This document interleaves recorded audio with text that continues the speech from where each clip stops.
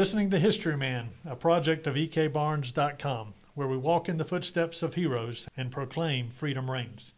On today's podcast, we're talking again with Dr. Erick Nason, a resident of Sumter, South Carolina, who is the author of In the Presence of Wolves, The Adventures of Ranger Jacob Clark.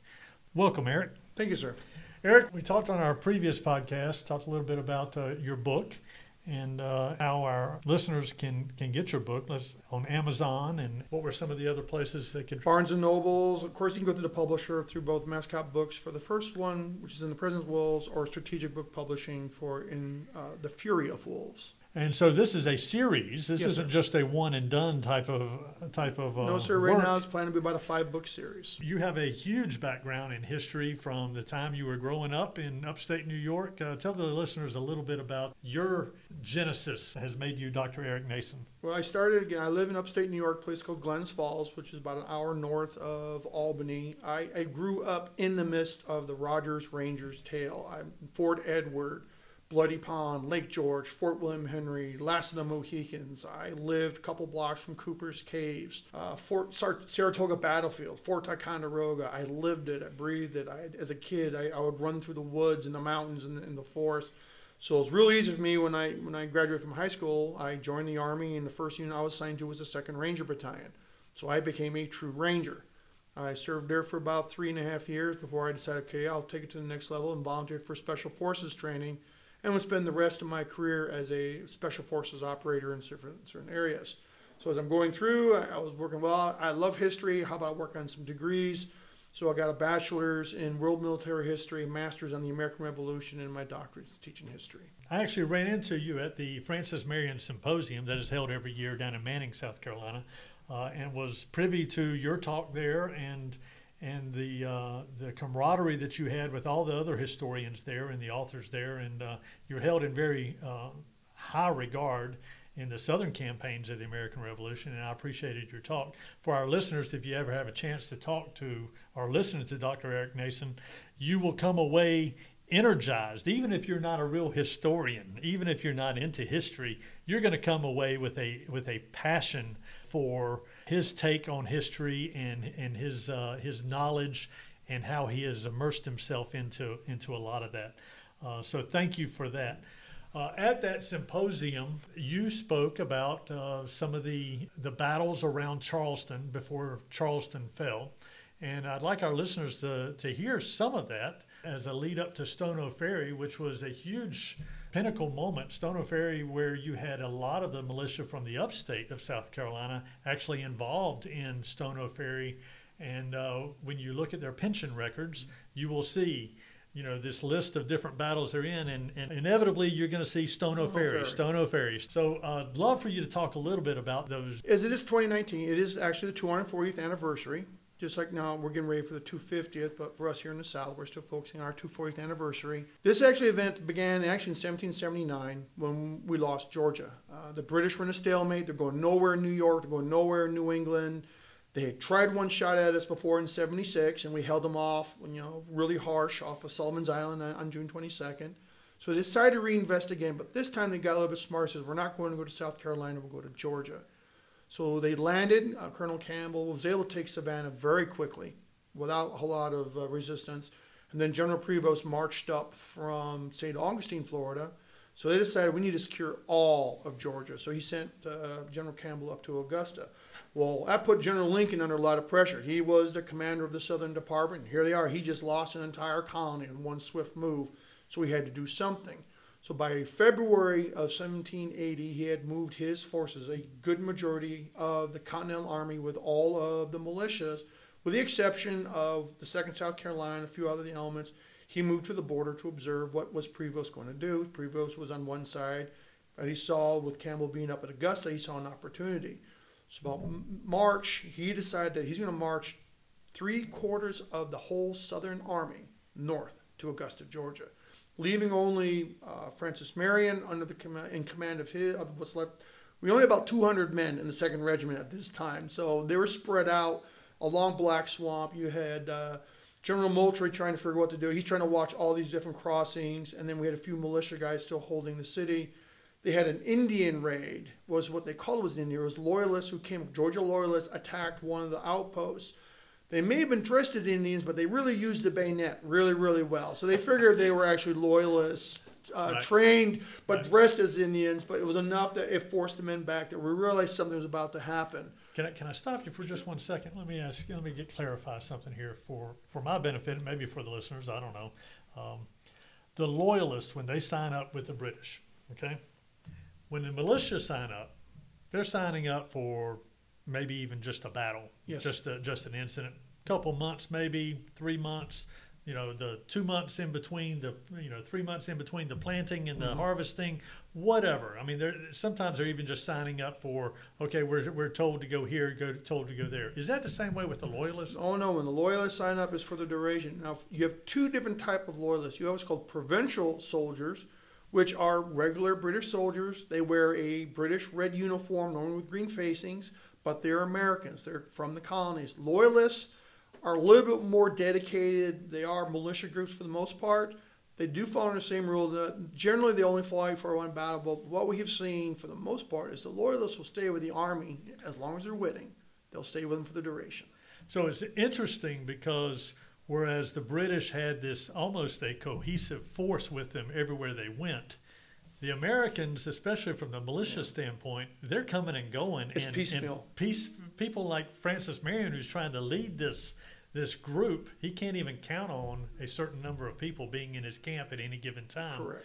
So when Lincoln leaves Charleston to go up to Augusta and leaves Moultrie and Marion behind, you can't even say that he's got a good force with him at the time. Not at all. That's and even Governor Rutledge, he's up in Orangeburg, so he's not even in the city. Right. So they're watching to see what General Prevost did, and if everyone was considering, standard military strategy. You got to draw the army away from. So they kept on saying that as they received word, they had friends in Georgia saying the army is marching. We're seeing Prevost march, and it's a large force. They kept sending the messages to General Lee. He goes, ignore it. It's a feint. They're just trying to lure us out. I'm staying here in Augusta.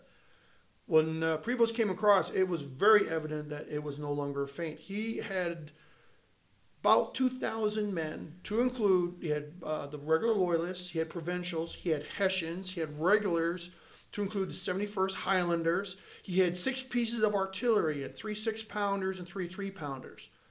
You're coming for a fight if you're carrying that much. You're not just doing it. Originally, he had thought about just doing a raid, get some food, but then he realized there's no obstacles between him. So is he coming from Savannah? Beaufort? He's actually coming up from Savannah. From Savannah. He has to cross the Savannah River. So he's got to have the Navy involved in this. He had gunboats. He had gunboats. So they actually crossed on foot. They crossed it on foot. He found an area that was concealed that by the time he got most of his forces across, they didn't realize he had actually found another crossing point. We had not watched it. When you say he came across on foot, they lined the gunboats up and then walked No, he walked through the water. Okay. They actually walked through the water holding their muskets and bags over their heads. Across the Savannah River? Across the river, yes, sir. Okay, all right. Yep, and they got them across. In some places they had boats. I mean, with the artillery, you're going to have to use rafts. Sure. But for the most part, any place they could find, it was just one of these areas so concealed, no one realized it, and he was already on the South Carolina side when they found him. I guess when I'm thinking about Savannah, I'm thinking about the port. The port. And was there a fall line somewhere? Yeah, you go upriver, yes, sir. Upriver, and there was a fall line they came across. So we're not talking about crossing there at the fort. Not at all. At the port. Okay. So he got through. So he came across, and he just keeps going. He keeps because going. He doesn't get any resistance. He got a little bit of resistance. We tried at the Tippecanoe. We actually had some of our men hold. But Moultrie was looking at the terrain, goes, it's nothing but swamp, and we have a couple passes here, and we have no artillery. Okay. So he asked for support. He asked for reinforcements from Lincoln. He asked for reinforcements from the governor. We need artillery. No one was coming. So he looked at the tree and goes, I'm falling back to a little bit better defensive position. He only left a small token force under the 5th South Carolina at the Tippecanoe. Byron fell back. Well, what reinforcement did arrive was Colonel John Lawrence and his North Carolina Light Infantry. And all that Moultrie asked for is, I left a company forward. Can you go get my men to protect them before they get encircled and bring them back? So Lawrence goes forward with another rifle company, says, hey, you're supposed to come back. But he looks at the line and he decides that he's going to make a stand right there on the swamp. with no artillery, just muskets. Even, and this was the commander was of the 5th, like, are you sure there's nothing here to defend? And he decided we're going to do it here, and he formed his men line of battle. Prevost saw that, goes, okay, and he rolled up all 6 pieces of artillery and opened fire. He didn't have to, he knew better than to try to commit his men to a fight in the swamp. It's to his disadvantage, but he had artillery, which was his advantage, and we had none. Lawrence was wounded. His horse was actually shot off from underneath him. He got wounded in the arm.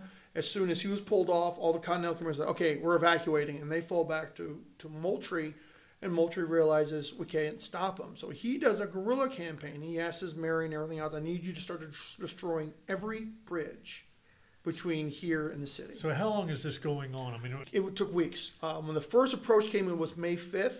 Okay. It took them 6 days to get to Charleston because they were burning the bridges, they were cutting trees down and leaving them in the road. So Marion, a few of the members of the Second South were cutting these trees, delaying, and a company of the Raccoon Company from the Catawba Indians, riflemen, were snipers, and were sitting on the road, would shoot at them, harass them. Prevost had no choice; he had to slow down. But he was also looting every plantation, right, every farm along the way. So we're in a well, way he has to feed his army. He's got to right? feed his army. So we're winning by attrition in that sense that he keeps sending back a squad of men with supplies. So he's getting a little bit smaller, a little bit smaller, a little bit smaller, till he arrives just outside of the racetrack, just north or up the peninsula from the city of Charleston. Pulaski and his legion has arrived. So as Moultrie's pulling everyone in, they're starting to throw up these hasty defenses across the neck. When we say Pulaski, we're talking about the cavalry? Cavalry, Pulaski's legion. Didn't Pulaski have lances? Yes, he did. Didn't he take these lances into this fight? Yes, he did. Didn't he get slaughtered? Yes, he did. Okay. And it was not really, he tried to execute an ambush. He had he had his own musketeers. So they actually built a kind of position near the racetrack. I'm going to go draw attention. So he rides forward, and he rides into a cavalry detachment of Georgia loyalists and get into a fight. And he's trying to lure him back to the ambush. The problem was his infantry was not ready. I see. So when the horses came in, there was no musket fire, and he got caught between them. And yes, a lot of his lancers got chewed up by Georgian loyalist cavalry. And they went back. I heard Jim Piketch talking about that particular incident, and he was saying that Pulaski was trying to use those European lancers in a way that just didn't fit the mold of the American battlefield. And he didn't go into the plan of where he's trying to lure him back into Correct. the trap, but he did say that Pulaski was all for these lancers, but it was one of those things where he quickly realized in a fatal moment for his group that lancers just didn't work. They don't work in the South. No, not in our swamps. Our fields are not the beautiful open terrain of Europe. No, our swamps and small farmlands, plantations we have are not suitable for lancers. Wow. So what happened then? So Lincoln finally realized that, okay, this is no longer a fate. The city is in trouble, so he needs to march. Well, the problem is he already have his army on the Georgia side of the Savannah. As soon as Moultrie started to burn all the bridges, it's almost like someone fired a starting gun. All the militia started to disappear. They're going home. They're going home to defend their families. So the numbers are diminishing fast. Governor Rutledge, with about 800 men from Orangeburg, come down and start manning the city, and Colonel Anderson out of Camden with his militia come down.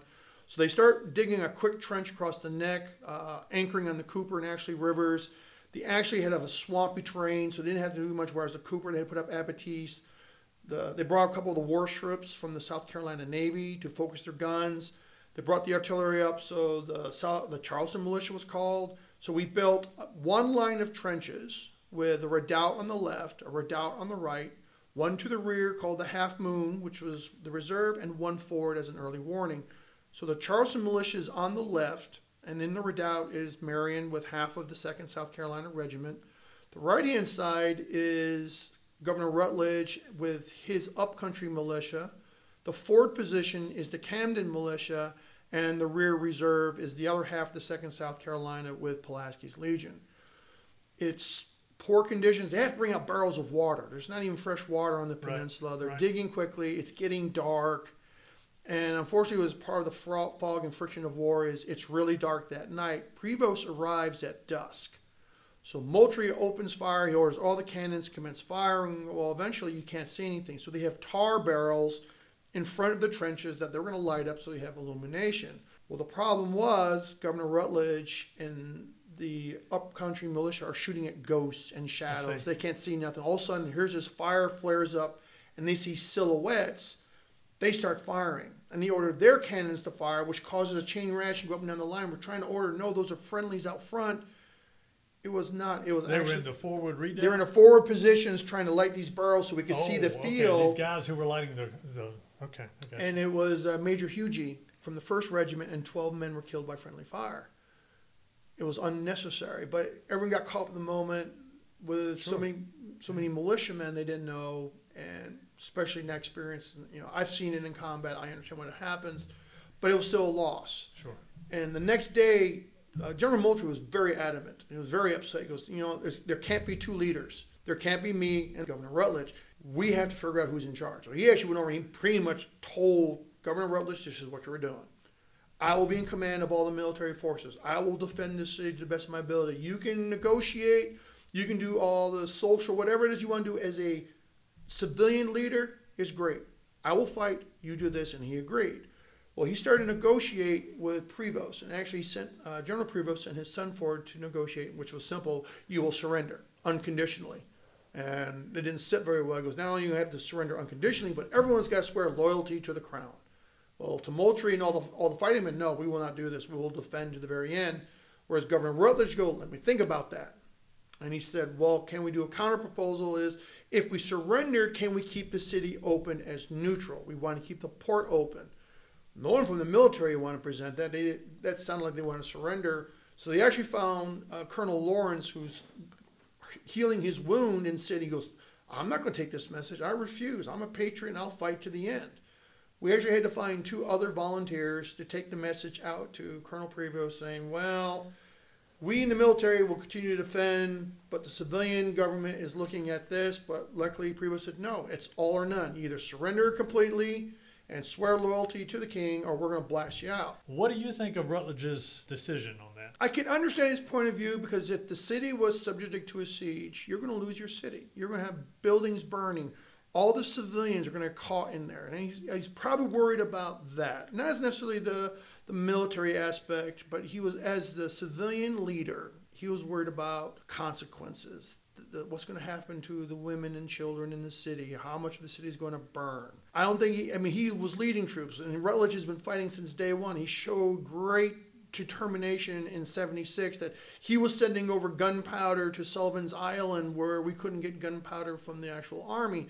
So he's not that he's afraid to fight, but I think he was worried about the consequences. If that proposal was accepted, Charleston was the capital city of South Carolina. Correct. At the time. Is he basically capitulating South Carolina toward? He was only staying in the city. I think the stipulation was the city will remain neutral as to keep the port open. I see. Trade. Keep the money coming in. You can have the city, but you're going to have the city, but you're not really going to have the city. You're not fully under British control. We're a neutral city now. We don't care what happens. We haven't get up the state, but we definitely lost. It will be a strategic loss to us.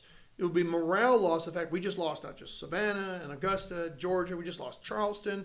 They're on a roll. What are we going to do now? So it could have gone. So you're hesitant about blaming Rutledge and saying that he was really just turning coat. I don't think he was turning coat. I think he was trying to look at the bigger picture, which in some cases in a military sense is hard. As a military man, you understand military tactics. You know that sometimes you have to take losses to gain a victory.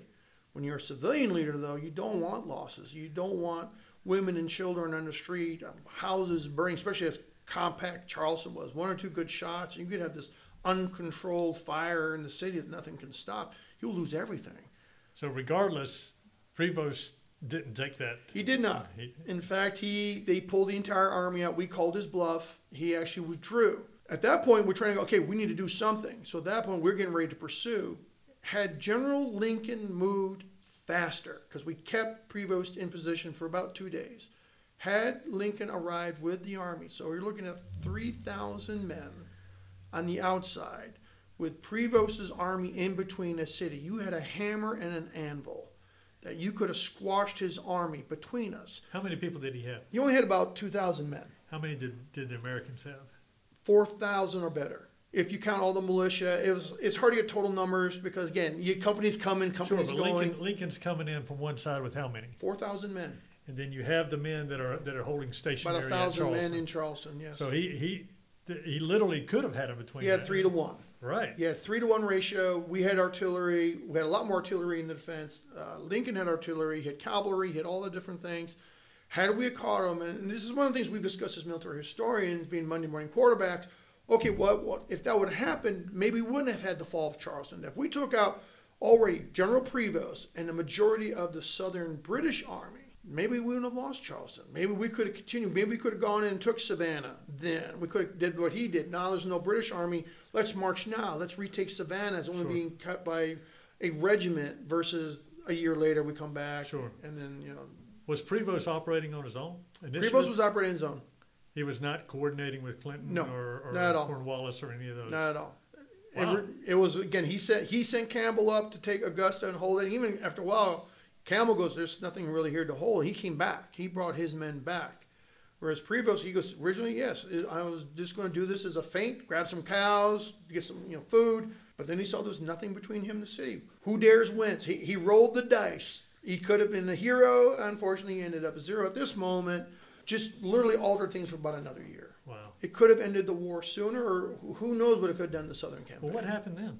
Well, we did pursue. Lincoln did arrive about 2 days later. At that point, he did actually order the army out, and we pursued. So Prevost had no choice. He had to get to some place where he can get his men across and get supplies, and he ended up going to Stono Ferry. So he knew that the Americans were coming with a vengeance. So he built 3 redoubts facing the crossing points. He put some Hessians, he had the 71st, he had provincials all ready to go. He had some artillery. The Legion had arrived with cavalry. All they were doing is making sure the men get across the river. Lincoln's intelligence was a little bit off. When he arrived outside Stono Ferry, he knew that his forces had deployed. So he deploys his men in line of battle about a mile away. Oh, really? And started walking them in. So the men were kind of tired. Sure. By the time they arrived. What month is this? This is now, we're looking at June. Oh. So everyone's favorite weather down here in the Carolinas going into Georgia. It's now June. The heat is coming up. The mosquitoes are starting to get out. The no-see-ums. No-see-ums are getting so they're advancing up. So he deploys, for the most part, the South Carolinians, with mostly of them being militia, were deployed to the right. The North Carolinians were deployed the South Carolinians to the north, the North Carolinians to the south. He had cavalry, he had artillery. They came up and they started blasting away. Well, the problem is they didn't realize there was a marsh and stream between them and the redoubts. As they're advancing, and it started out as all the riflemen started fire on the far left of the English line where the Hessians were at. And we're doing a pretty good job of keeping the Hessians' head down and their Jaegers. So they're advancing up. So kind of in a staggered way, the Americans are coming up. They're advancing. The Lights are fighting a small picket from the 71st. And they're going back and forth. And as they're advancing, they run into this large stream that they can't cross. And it's in range of the redoubts. So the British open up this massive volley. They're firing from the redoubts. The Americans are standing there fighting toe-to-toe. The South Carolinians literally they come up in a column. They decided to change. They're not in line with everybody else. They come up in column, and just in front of this picket of the 71st, deploying to line and let them have it. The firing is so brutal on our left, there was only 8 men standing from the 71st picket. They had no choice but to retreat back into the redoubt. At that point, Lincoln's stuck. He can't cross the stream. He can't get across the redoubt, or to face the redoubts. They're firing up. He's taking casualties, and then he's starting to realize we're running out of ammunition. In the distance, he sees British reinforcements coming. So his one true victory is the riflemen actually drive the Hessians out of the redoubt, get up onto the redoubt itself, and were caught by the flank by English gunboats who opened fire with cannons. They were shooting at some of the Hessians were actually being shot, getting in their boats to try to row away. Till these gunboats came up, so the riflemen had to fall back. The militia starting to fall back. But we did fall back in good order. We actually didn't run. We did not panic. We pulled our wounded with us. We pulled our guns with us. We did a little standing fight on the left. 71st, now really upset at us, charges out of the redoubt to come attack our rear, and we sent our cavalry to stop them. And the 71st, in proper military order, stopped and repelled cavalry. Their first ring took a knee with bayonets facing out. The second ring stood and fired over them. It did drive the cavalry back, but Lincoln was able to retire his force under good order. He just had no ammunition. Wow. It came down to, again, Murphy being alive and well, bad intelligence. He ran out of ammunition. He was starting to collapse the British line, even with redoubts. They were collapsing on the run, and he ran out of ammunition. And I think it gets back to our understanding of war now compared to the realities of war back then. I mean, now you go into combat. I mean, you know this better than I do, but you obviously have a lot more ammunition now that you're able to carry with Right. you into combat. They didn't have that ability. Yeah, it was very easy. I was carrying what we call double basic loads. A lot of times I was carrying anywhere up to from 600 to 1,000 rounds of ammunition. Each individual foot soldier back then carried about 30 to maybe 60. Right. And in a sustained firefight, if your musket is working well, you'll go through 20 rounds really quickly, and you're trying to pull out things from your haversack. You don't actually have these, they had some folks out there with extra cartridges that they tried to resupply, but it's not the same it is today. So when you start to get really low, you're really low. That's why you find on these battlefields, whether it be Hobkirk Hill or Battle of Camden or any of these battlefields, you find a whole bunch of intact balls. Yes. If you find a ball that's mushroomed, They hit flattened, something. it hit something. Yep. But you find a whole lot of intact balls where they're trying to fumble around. They drop their and cartridges. drop it Yes. in the heat of battle Heat of and that battle. sort of thing. So thank you so much. Well, let me ask you this. Let's tell our listeners one more time how they can get your book. Again, In the Presence of Wolves can be found on Amazon or through his publisher, which is Mascot Books. The second book, called In the Fury of Wolves, also can be found on Amazon or through the publisher Strategic Book Club, or the Strategic Book Publishing. Well, thank you so much, Eric. I appreciate your time, and I hope our listeners really get a sense for the passion that you have for the Revolutionary War and that time period that really our liberty as this nation hung in the balance. So thank you. Yes, sir.